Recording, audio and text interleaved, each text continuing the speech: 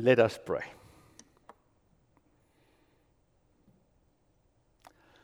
We sang songs. We had a call to worship. We listened to an amazing anthem.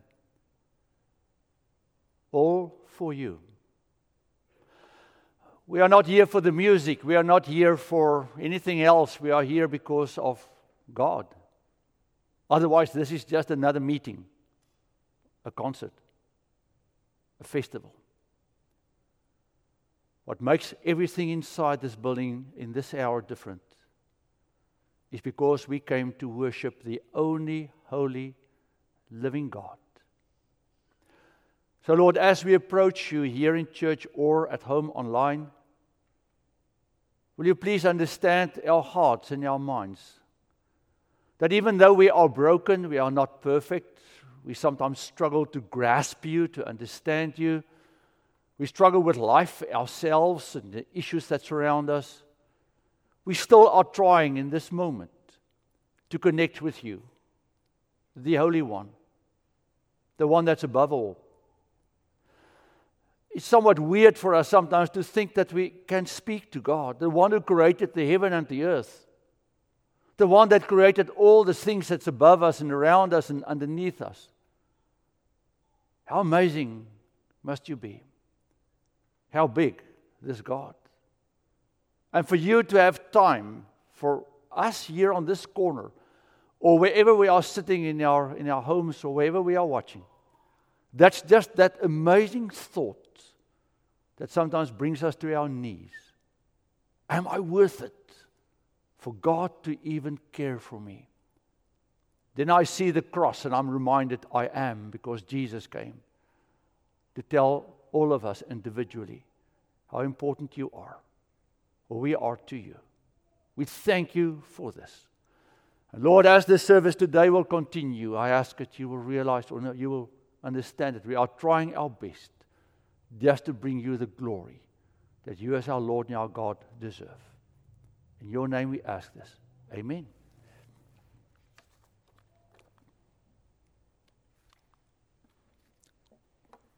Why all of this?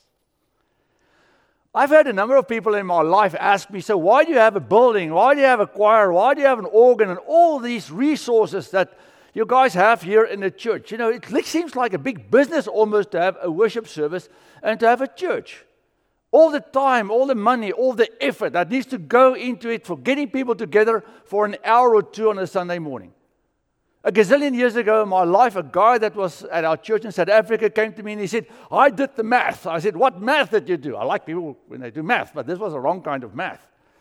He said, I did the math. If you look at the church's budget, and you divide it by 52 Sundays, and you divide the hours in it. He says, do you know how much it cost us to unlock that door every Sunday?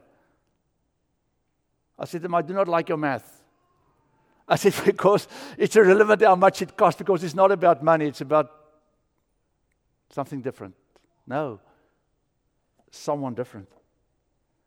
You see, most people come with this argument, but you know, religion or my religious affinity with God is a private affair. I don't need to be in a corporate worship setting. I can do it on my own. I can do it at home. I can do it in nature.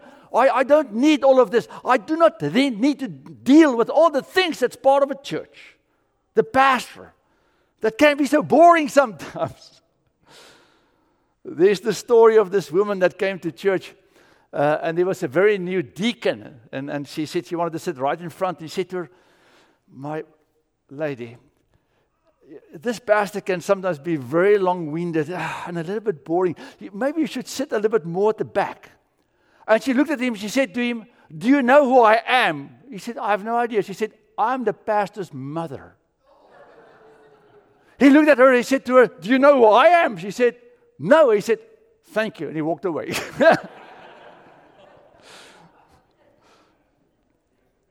Yeah, you see, I don't want to deal with the people in the church, because they are sometimes not really who I would like them to be. They can be somewhat different.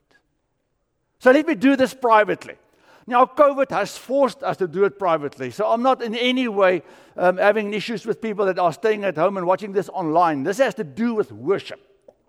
and not being connected in any way. This is an old statistic a little bit. This comes from the 2017 at the latest, but between 2008 and 2017, they tried to find out what is the worship attendance in different countries. In America, it was 38%. No, sorry, 36%. Now, that's of the population, I think, at that point. I think it's way lower now. Way lower. You see, most people say, I don't need this. I don't need this. I can do this on my own. So why do we have a worship service on a Sunday? Because I say so. A lot of people say, well, it's pastors that thought this out so they will have a job. No, that's nonsense. That's not what it is. You know, when I was a kid, I asked my parents sometimes a question. I would say, why do I need to do this? And my dad would say, because I say so. And it took me a long time to realize I said that also to my kids at some point when they were younger. And what I was actually saying is because I know a little bit better than you do about the answer and why you need to do what you need to do. So why do we have a worship service? Because God said so. Amen. Let's go home. All done. Because God said so.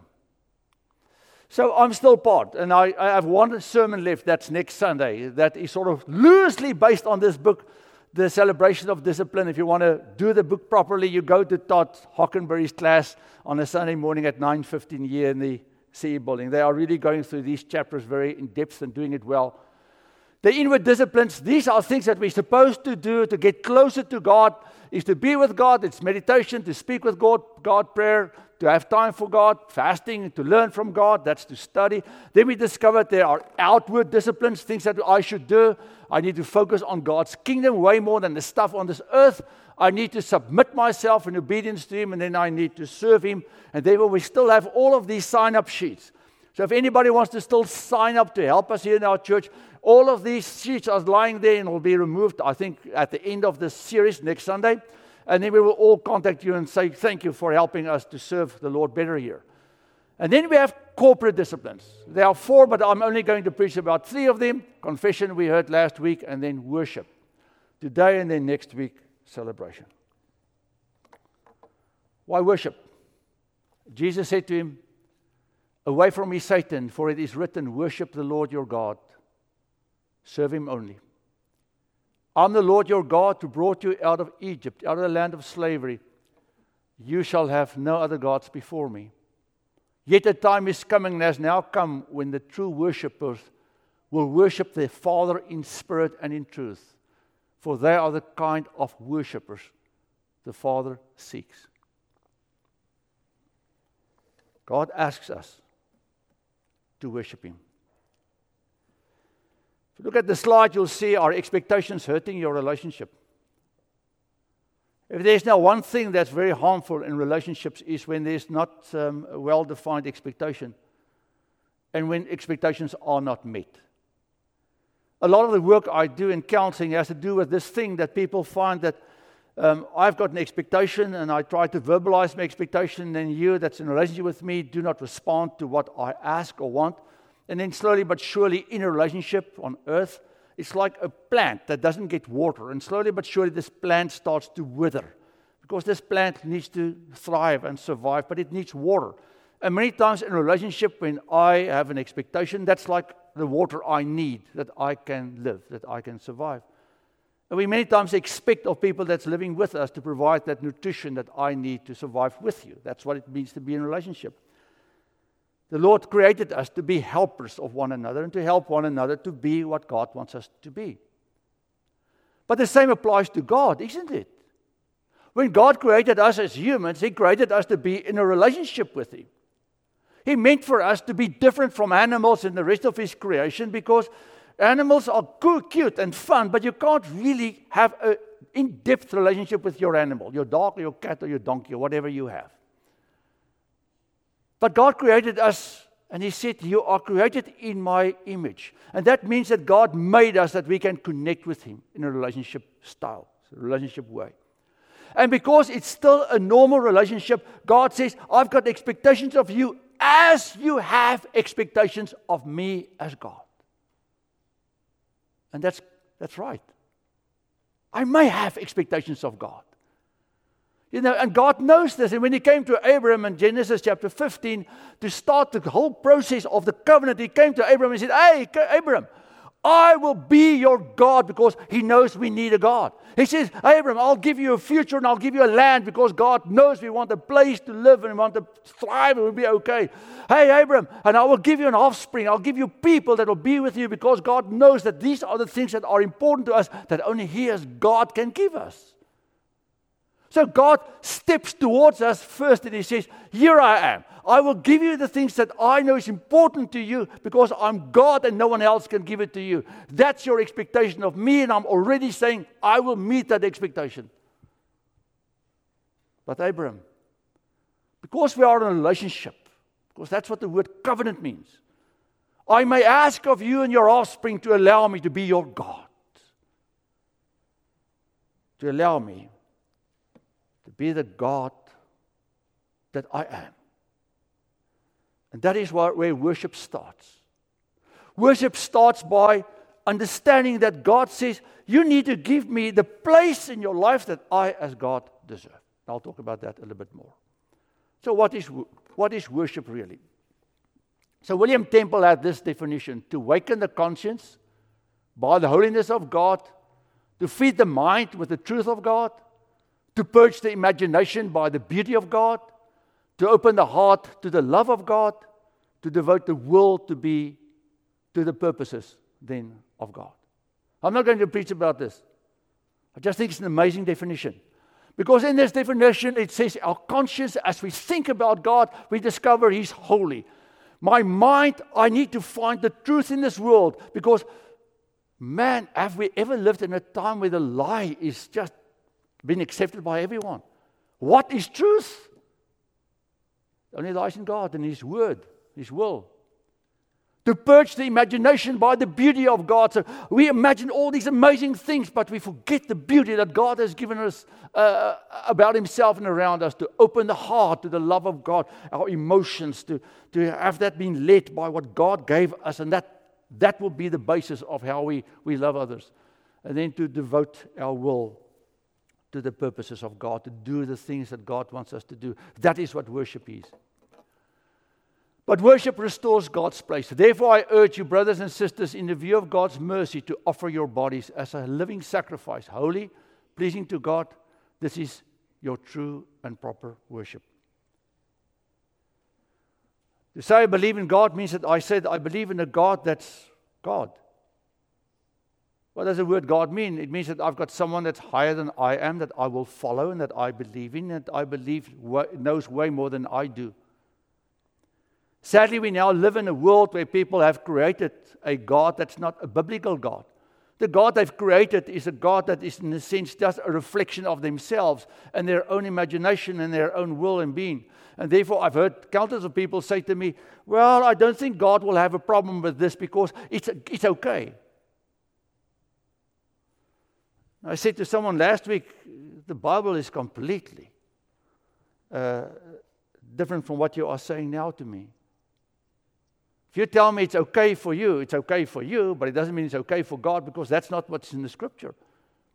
But what you are now doing is you are bringing God down to your level. You are creating a God that's actually an imitation of yourself, an image of yourself, and that's not how it is. We are supposed to be an image of God, and God's not supposed to be an image of me. And that's why we are in so much crisis in this world. And sadly, in so many churches today, there's a God being presented to people that's not where we are the image of God, but where God is now the image of us.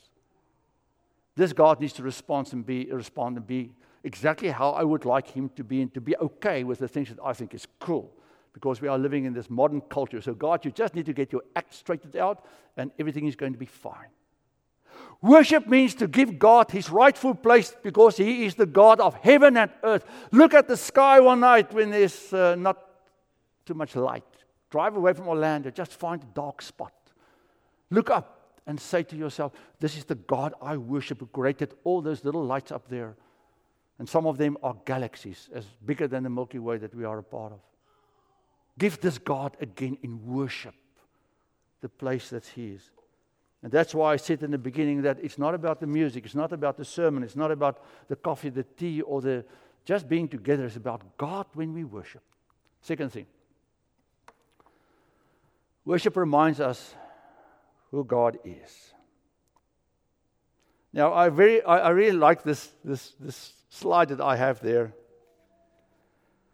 A guy paid, it's in England, it's a soccer match, a guy paid £38. It's almost like $50 for the seat.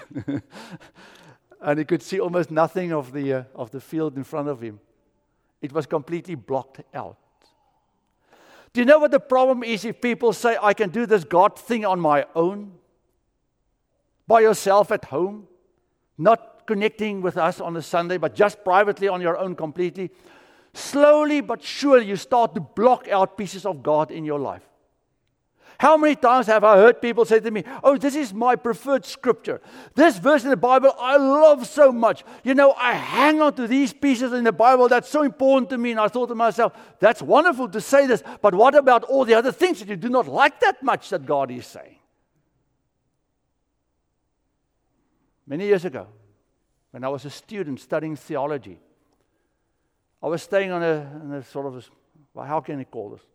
People that had a lot of rooms that they rented out to students. We were 6 staying there. And one student was also studying to become a pastor. And at some point, things started to go a little bit off with his theological studies. He didn't get through Greek or whatever. Something was a little hard for him. And then at some point, he said to me, I don't think I want to go to church anymore. And church was just around the block, just around the corner. And I would see him sit in the evenings, and he would read his Bible. I could see through his window, because I would walk past his window, and I would see him read his Bible. 6 months. After he quit going to church, his life started to fall apart. In many different ways. You see, because what happens is that when you start to do this on your own, you start to read pieces that you like in the Bible, and it's okay, and that's what I grab onto. But when you worship together, and the Word of God and the truth of God is proclaimed, we all are exposed to what God wants, and I can't choose anymore. The hardest thing for me is to make a sermon, because when I make a sermon, I ask the living Lord, God, what do you want to tell me? Because I need to go and share this, what you are telling me to the congregation. So it's not I'm standing here and saying, you guys need to do this. I'm standing here and say, God has said this to me. And I'm sharing with you what God told me in the scripture. That's why I like it to read or to preach through a whole book. And I've done that many, many times in this congregation. And starting after the celebration one, I'm going to start from the book of Jonah. We'll preach the whole book. I'll go through the book of Jonah. You see, then I can't hop and skip over certain verses. I need to read everything that God is telling us that we need to do. And that's part of what God wants us to know. We need to know everything about God. His love, His grace, His compassion, His care. But we need to know about His wrath also. That God hates sin. That God says, if you don't follow me, you will end up where I'm not. Hell is not this big pot that God created to throw people in. Hell is just the ultimate consequence of people saying, I don't have time for God. Then God says, then you can go where I'm not, because that's what you told me all your life. That is the utmost consequence of your own decision. Heaven, I want to be with you. God says, come be with me for eternity. That's what you want to do. Come, be with me. But worship is also corporate. And corporate means that God wants us to know you can't do it on your own. I grew up in South Africa. We would build fires in the bushveld. And then we would have all these embers, all of these pieces of wood that's stuck in the fire. And then you pull out one. It's burning red hot. You pull out one, put it aside. You can count to 20. Starts to smoke. And after a while, that thing will just die. It needs the heat of all the other little sticks that's in this fire to be able to burn well. The living Lord knows that for you and me to survive the culture and this world out there on our own as Christians is extremely difficult. That's why I said we need to come together. And I'm not even going to preach about what he says in Hebrews. In Hebrews, it actually says, if you do not come to corporate worship, you are sinning. Online or here. But corporate worship is part of knowing that I'm part of the family of God. I've got these folks sitting around me, next to me, that care for God as much as I do. And if I've got a problem, they will pray for me. And therefore, we are praying for people every single week because we want to remind people you are not alone in this. We are the family of God. And we are going to spend eternity together. So be nice to the people in church, please. This is your brothers and your sisters. You're going to see them still for a very, very long time. Maybe in a different way, shape, or form, but in heaven, we are all going to be there. Worship is where God does His work. Where 2 or 3 gather in my name. I have used this illustration before. You know it well. I'm going to say it again. No mechanic can do really a good work on your car if you don't take your car to the shop where all the lifts are and all the things are that he can take the engine apart and fix your engine. You've got these mechanics who says, I will come do it at your house, but they can only do limited work. Even the dentist, you go there at the back.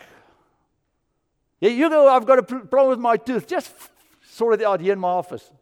There's no way, man. I need you there where I've got that little thingy that, sucks the stuff out of my mouth and little mirror and, bzz, that thing, all those things.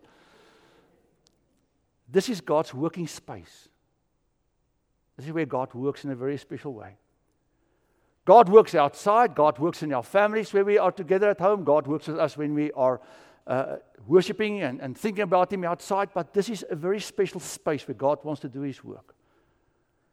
Many years ago, I was sitting with 4 colleagues of mine in South Africa, and we were thinking about the Sunday before. And a guy walked in and he said, yesterday during the worship service, I finally gave my life to Christ. And I preached. I thought, well, maybe one sermon worked. Then he said it was during the blessing at the end. He said when the pastor reached out his arms like this. And that's why I do it like this way, because that's how in the Old Testament they placed their hands on the head of the people. It's not high, it's this. He said when the pastor stood on the pulpit and he reached out his hands like this, I felt it as if God is touching my hair. And I heard that God said to me, I will be with you, my child, this week. He said, and at that moment, I gave my life to Christ. Not the sermon, not the music. The final blessing was part of God's instrument He used in this workspace. Because this is where God does His work. I'm almost done. Prepare to meet thy God. This has nothing to do with your death. There's the story of the people that were standing with this sign, repent, turn around, or you will meet your Maker. And the people would honk and show ugly fingers to these 2 guys standing there with the sign. And then you would hear a big splash. And after a while, the one guy said, maybe we should change the sign to the bridge is out. Because that's what was happening down the road. Their sign said, turn around, repent, turn around, you may meet your Maker. They didn't say the bridge is out. That's what they should have said. Why are you here? Because you believe in Jesus. Why do you believe in Jesus? Because you want God to be a part of your life and you want to go to heaven, isn't it?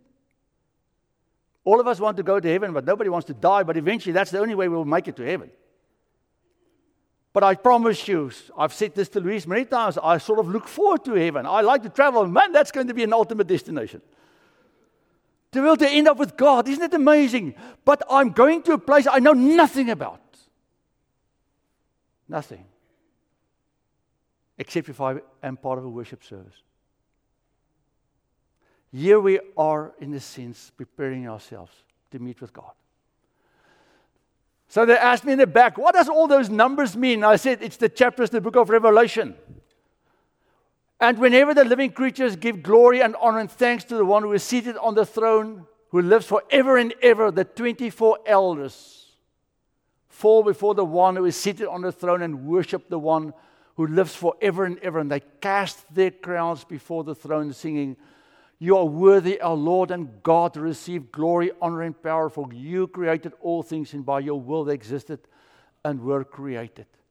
In all of those chapters of the book of Revelation, you will find the 24 elders cast off their crowns, take off their crowns, and they bow before God on their knees, and they say, you are the one that will be worshipped. And who are the 24 elders? They represent the old church of the Old Testament, the 12 tribes, and the 12 apostles of the new church. They represent the community of God as a church. In heaven, we are going to worship God. It's all about God. And the worship service is, in a sense, looking forward to that moment. It's a glimpse of heaven in a worship service. Here we are, together. Heaven will be together. Here we are in a special way, connected with God, because He greeted us. He said, whenever people gather in my name, I'm here. The living Lord is with us. I wish I could show the Lord to you. But He's here. I hope you see Him, as I do, in faith. That Jesus is with us in this building this morning. And He's smiling upon us, because whenever His family gets together, He's so happy because His family is here to be with Him. It's heaven that we are, in a sense, experiencing when we are connecting online or in person. My final slide. Ascribe to the Lord the glory due His name. Worship the Lord in the splendor of His holiness. Amen.